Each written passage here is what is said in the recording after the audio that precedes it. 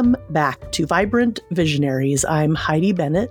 Today I have invited on a friend from, oh my gosh, all the way back to high school. We've known each other for quite a while, and we've both done a little bit of relocating over the ages. And we've both traveled the world and elsewhere, as they say on Spinal Tap. And today we're both actually back in Cali, at least for right now. Aurelia Dondria. Thank you for inviting me. I'm stoked to be here. Yeah, I'm stoked to have you here. It's so funny. I said back to Cali and you put a stoked right in there, which is great because I was just working on my Patreon page today, which I might mention a little bit later. And I wrote the word stoked in there and I said, yep, that's definitely me.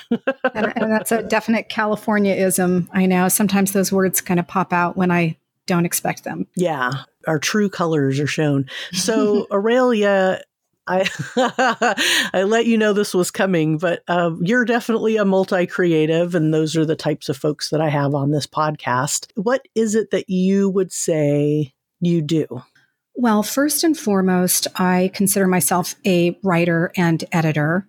I have a degree in journalism, and my goal when I was coming out of journalism school, actually all throughout journalism school, was to leave with my degree and go travel the world and get paid for it as a travel writer. And turns out everybody wanted to do that. And there are not a load of jobs fitting that ideal description. So basically, I've had to, over the years, come up with my own dream jobs and create them myself. I do have steady gigs. I have a couple of freelance clients that I work for regularly, and those are editing jobs and writing jobs that sort of pay the bills. For the creative stuff, I mean, there's creativity there, but the really creative stuff comes when I am out in the world and my brain can relax, ideas just flow in. And when the muse strikes, I follow her. And sometimes that means starting a new business or a new project like an event.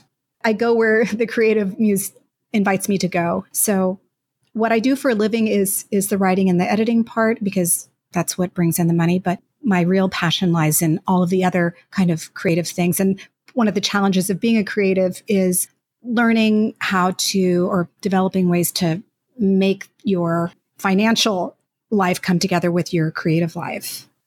My main client is Veg News Magazine, and I have been with that magazine basically since I graduated very late with my journalism degree back in 2004, I think.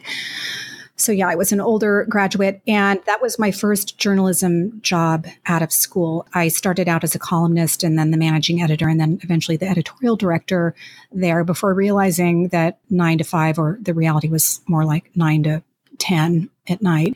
Desk job wasn't for me, but I've kept my ties with the magazine and and the publisher. She was kind enough to reach out to me with job offers over the years to do things that weren't the full-time gig, but things that I could do remotely. So we have a production cycle every other month. There's a big rush of things like rounds of edits, or this is when, I'm the travel and beauty editor there. So I'll have stories that I'm working on kind of bi-monthly. And then I have other like smaller gigs that also bring in money. I do social media for some folks and that kind of thing. So it's a combination of gigs all cobbled together that help make ends meet. So I'm curious, Aurelia, you mentioned that becoming a journalist was sort of a later in life pursuit. How is it that you came about deciding to go back to school and become a journalist? Well, I guess it would begin with my first job that I really loved, that I just was so happy to be working for a cause that I believed in. That was the San Francisco SPCA. I worked there for 7 years, and I had a job that it was very creative. It was sort of kind of in line with my personality in that every day was a little bit different. It was exciting. I got to work for a nonprofit that helped animals, and that it was very important to me. It was a job that I really worked hard to get. But over the course of those 7 years, I did get little mini promotions, but I hit a ceiling where I was told by my boss, Lynn, who is a good friend of mine now, that I couldn't advance any further. I couldn't make any more money, really. I could make a little bit more money, but I couldn't get another job title. So I would remain a public information. I couldn't be a specialist. So I don't remember what my title was. But anyway, so the only way I could get to the next level was if I had a degree. And it was something that always bothered me. I kind of felt intellectually inferior, or at least I felt like I was perceived that way by other people by not having a degree. So yeah, in 2000, I quit that job and I took a little break and went traveling for a couple of months and then started school in the fall. And it took me a few years to get my journalism degree, but it was a great thing to be doing at that time in my life. I don't think I would have been able to do it at a younger age. I had gone to college as a teenager, and I think I was 17, 18, 19. I did a little stint in community college, but I wasn't ready, I don't think, for the kind of learning that you get when you're really passionate about something and when you are driven and motivated in a way that isn't just like, I think when you're 17, 18, you're trying to figure yourself out and also maybe appeasing your parents' desire for you to get an advanced education. So yeah, that's how I ended up at school as a 30-something-year-old. Yeah, I think those are really good points. I definitely didn't know when I was a teen, what it is that I was really passionate about, except for having a good time. And but I definitely felt like I knew I needed to get a job and get my first apartment and all that kind of stuff. And then it wasn't until much later experimenting with different occupations and yeah, following my passions and my values. And that's something I know we talked about a few years back when I first started my coaching career, and you were one of my clients, and we talked about your values.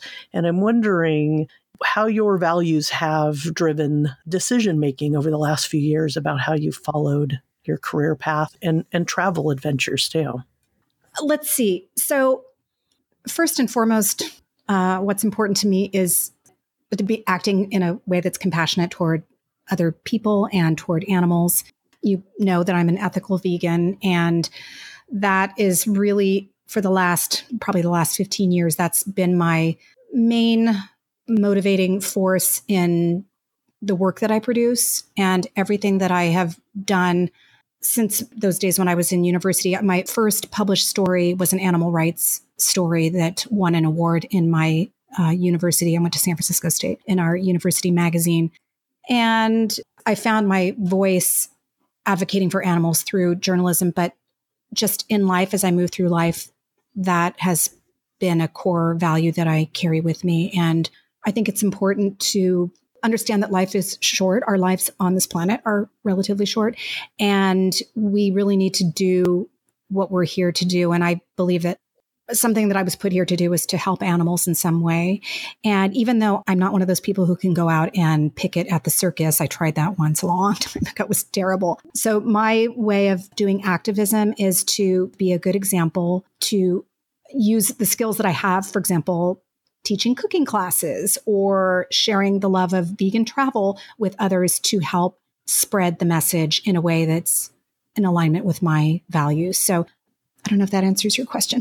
Yeah, no, it absolutely does. I think that I feel like when we are driven by our values rather than, you mentioned earlier, when maybe we're pleasing our parents or pleasing other people or following what we feel like society might be expecting of us, or acting from a place of fear or expectation or any of these other drivers, that those really muddy what kind of impact we can have in the world. And when we do examine our values and then let those help sort of guide us like a North Star to what we like to do, I feel like what I've experienced and what some of my clients and friends have experienced is it's just easier to make decisions because they have to align with your way of doing things and what's most important to you. And I really like that you brought up leading by an example and sharing through these sort of community building activities like teaching a cooking class or doing vegan travel, that sounds really fun and exciting and engaging and interesting rather than yelling at somebody on Twitter. There's a place for a lot of different ways to be an activist or an advocate. These are long-lasting experiences to go with you on these adventures and learn about how maybe a product is made or get to pet a goat or, be out in nature and travel by bicycle and all these things. These are experiences that have a huge impact. So I'd really love to hear more about that too, because I feel like one of the things that really stuck out to me about you after we left high school, and I say left because I didn't officially graduate from that school, but after that, I just I had this thing in the back of my head of knowing Aurelia's out there. She's traveling, by herself or with some other folks, but you always seemed like someone drawn to travel. And so I'd love to hear more about where that came from and just more about your love of travel, anything you feel like sharing. Oh, well, thank you for asking. It's something I love to talk about because it is one of my life's great passions. Traveling, I don't know where my desire for travel and new experiences comes from. I don't know if it's nature or nurture. I do know that as a kid, we moved around a lot, and I went to, I don't even know how many, elementary schools, probably at least 5 maybe or more. I don't know. So I was used to that kind of itinerant way of life from a young age. And actually, I was even born in another country. I was born in Mexico. My parents were expats who moved there to be inspired by a new place, kind of the same way that I have done in my life, which is weird when you think about it. So yeah, there's been a lot of traveling in my life. One of the reasons why I love traveling so much, it's a combination of things. It's one is like it reinforces your sense of being alive.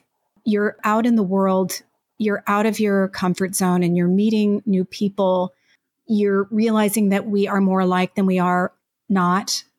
Even when you don't speak the same language, even if you don't share the same kind of dietary habit, we share so much in common. And it kind of makes me, I don't know, it kind of touches something like deep in my soul, I guess you could say, knowing that we are connected, that we are really are all connected.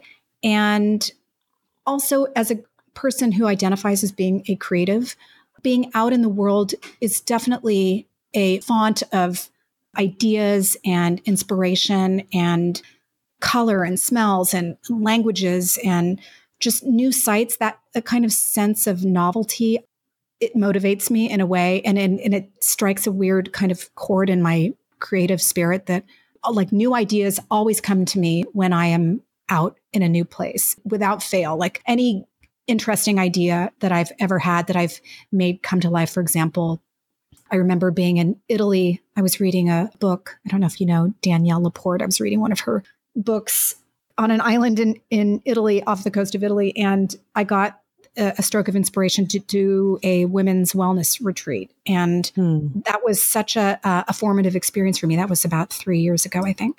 And I went ahead and did it. And it was like scary and exciting and a real experiment, but it's kind of laid the foundation for what I'm doing now with my career.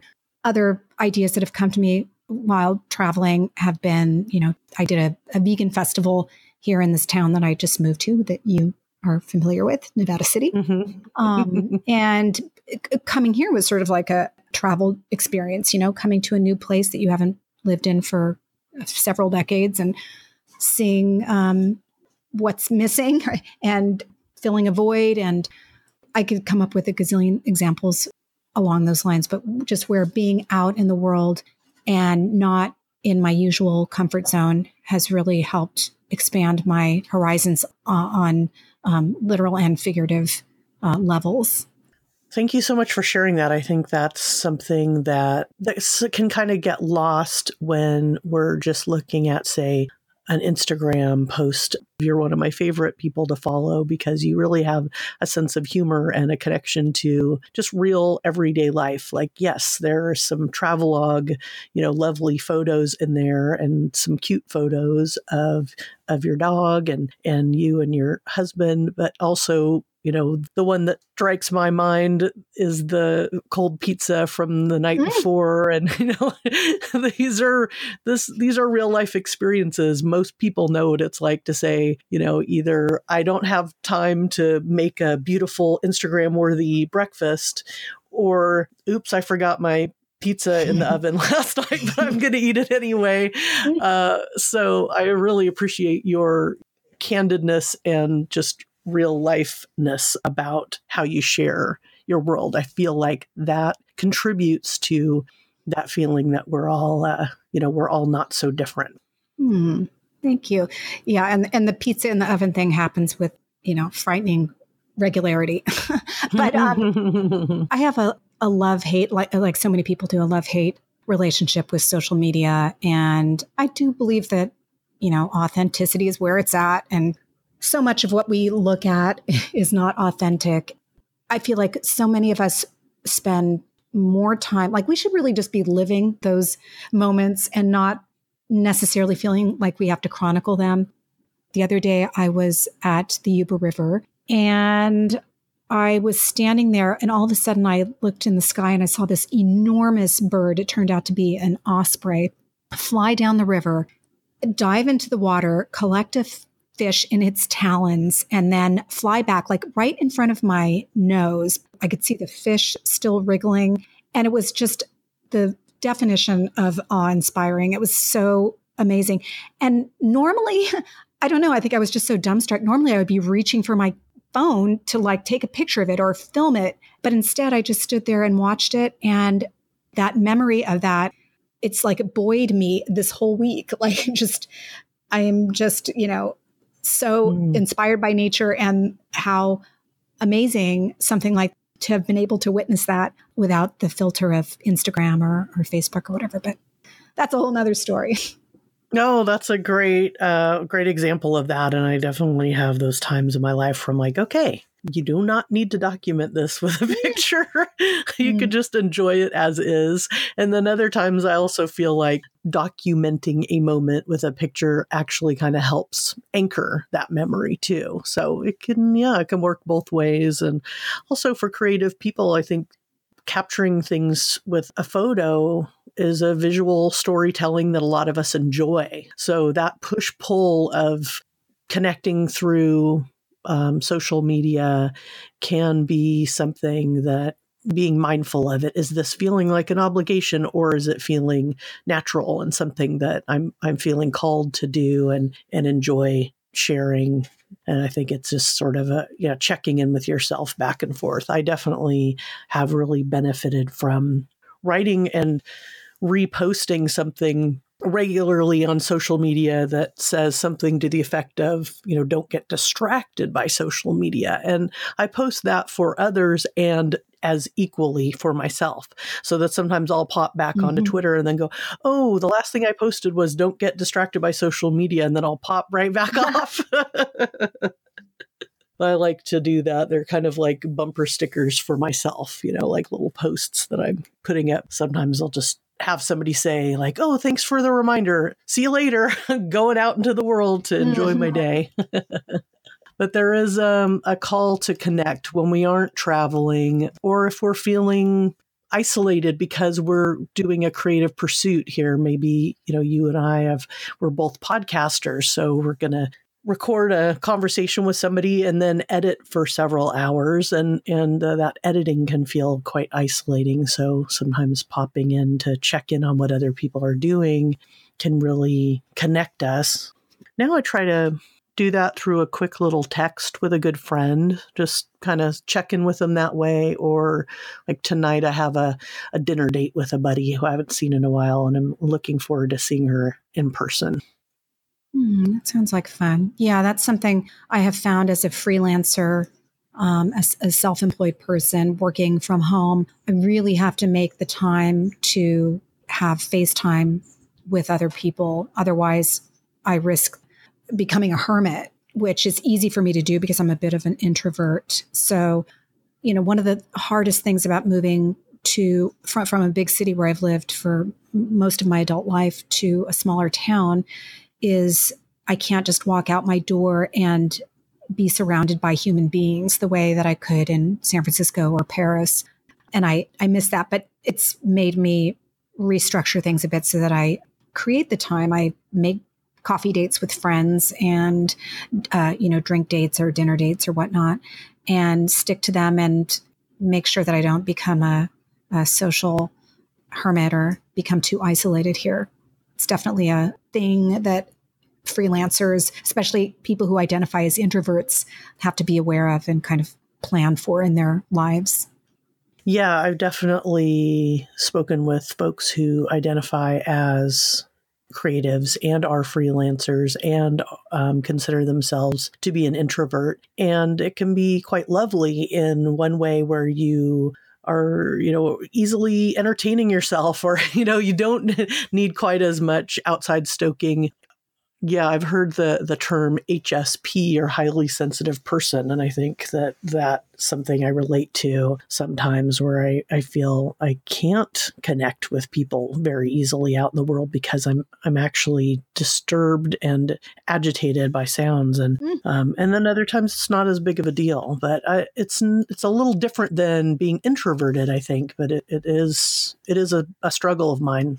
That's interesting. That you've just made me think about a friend of mine who, if there's a baby crying at a restaurant, she'll go and ask the people to make their baby be quiet, which I'm not a parent, but I would imagine that if it was that easy, they would already be doing that. But now I have a new sense of compassion for my friend who said that, because I just thought that was crazy. And I would hide in a corner if she did that around me, went to confront somebody whose baby was making noise. But maybe if it's a truly, I don't know if that's a biological thing, or if it's harming your ears or disturbing you mentally or physically, then it's understandable, I guess.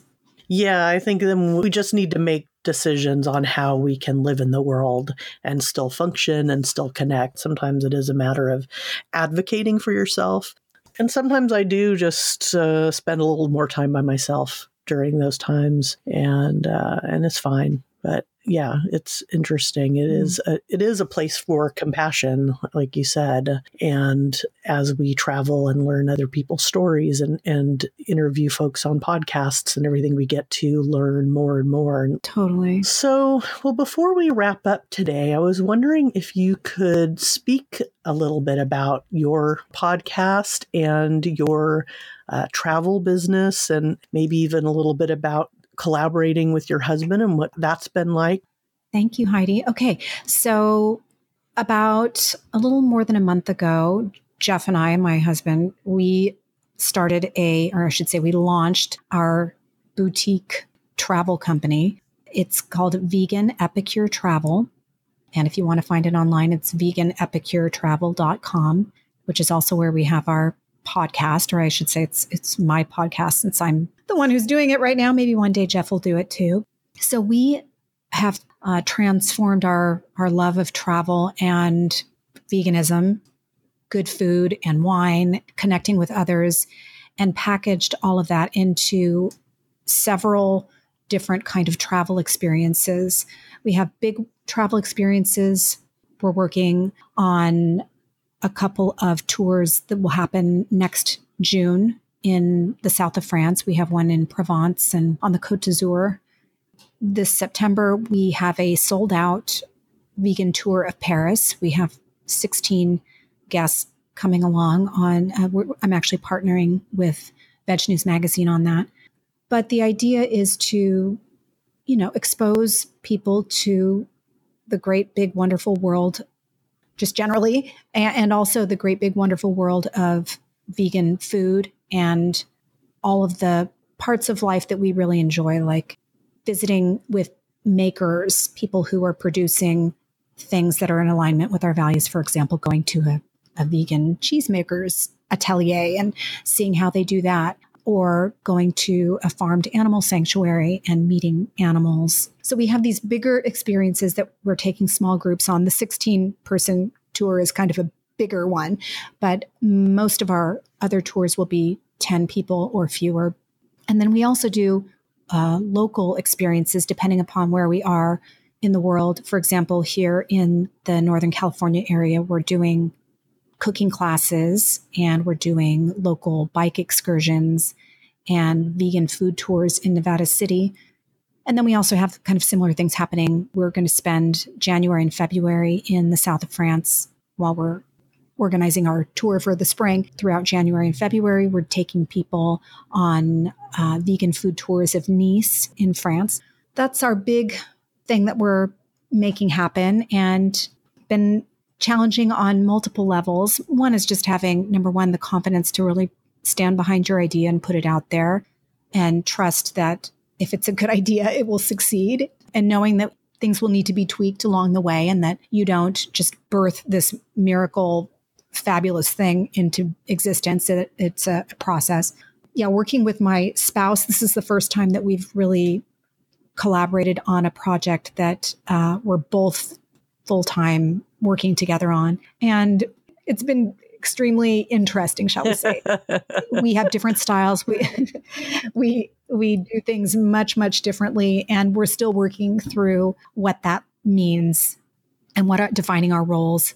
But we complement each other. We definitely have different skill sets, and Jeff is much more he's more extroverted and a great people person and really a good listener. I wish I could say I was as strong in those areas as he is. But I'm more creative, and I come up with a lot of the ideas, and I'm good at reaching out and networking with people in a virtual space, also in real life. So yeah, it's been really, really interesting, and I wouldn't trade it for anything. It's a privilege to be able to be an entrepreneur and to be your own boss. There's nothing to complain about. I really like working for myself and reaping the benefits, and also, the struggles are real. I don't have a boss to turn to when things go awry, but that's okay. I really like that. The podcast is sort of a complement to our brand. It's a way to connect with the world and bring different voices into our business that we can share with other people without actually always having to be out on the road. It's something that I've been doing mostly from home. It'll be interesting when we're traveling, and maybe we can talk about this later about how to podcast when you're remote. Right. Yeah. So I've interviewed people in some cities that I love. We talked to my friend Alex, who's a vegan guidebook publisher in London.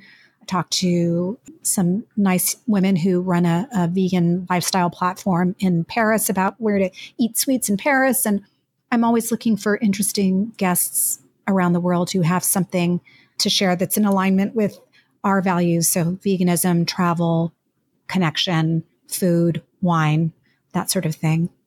And the podcast is at veganepicuretravel.com.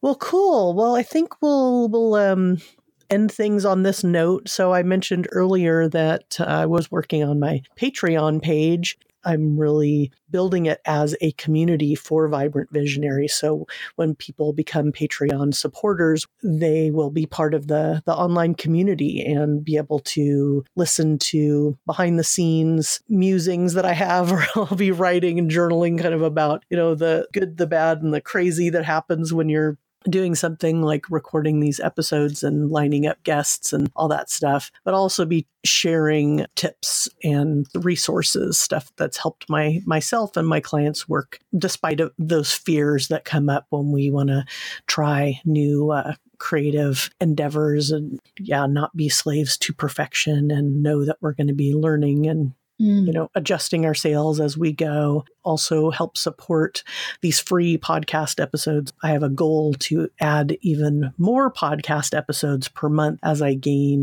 Patreon supporters. So that'll be great so that I can continue to do this, because I really enjoy it. And I really love offering these kind of interesting conversations with people like you. That's really exciting, Heidi. I can't wait to check out your Patreon page, and you've just given me a bunch of great reasons why I would want to support you. So yeah, that's cool. Thanks. Yeah, it aligns right up with my values of creating community and having a place for collaboration and support for everyone. So anybody who joins the Vibrant Visionaries Patreon, they become part of the community. So we can have, conversations within that Patreon group. And we can talk about our projects. We can talk about the podcast episodes. We can ask each other questions. And so it's really building a community that's very specific to this and also works right along with the kind of coaching that I do with my clients, where we talk about our values, our passions, our skills, who we want to work with, how we want to do it, and how we want to live our lives. So yeah, I'm really excited to have a new space to experiment with that. Yeah, so I'll share links to that, and anybody that wants to check that out, you certainly can. And so, yeah, I think we'll call it a day. Thanks again, Aurelia, and we'll see you guys next time.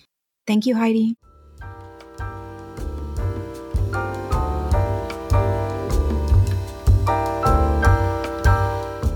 Thanks for listening to another episode of Vibrant Visionaries with Heidi Bennett. I hope you've enjoyed today's episode, and if you would like to keep the conversation going, come check out my Patreon page. It's a sanctuary for fellow multi-creatives to come hang out and share what your projects are, see behind-the-scenes stuff that I'm sharing related to the process of doing this podcast, and I'll be sharing things that help my clients succeed in their many multi-creative endeavors. You can find a link right in our show notes to the Patreon page and also to vibrantvisionaries.com. And you can also find links that were talked about on the podcast itself. All right, have a great one. Bye.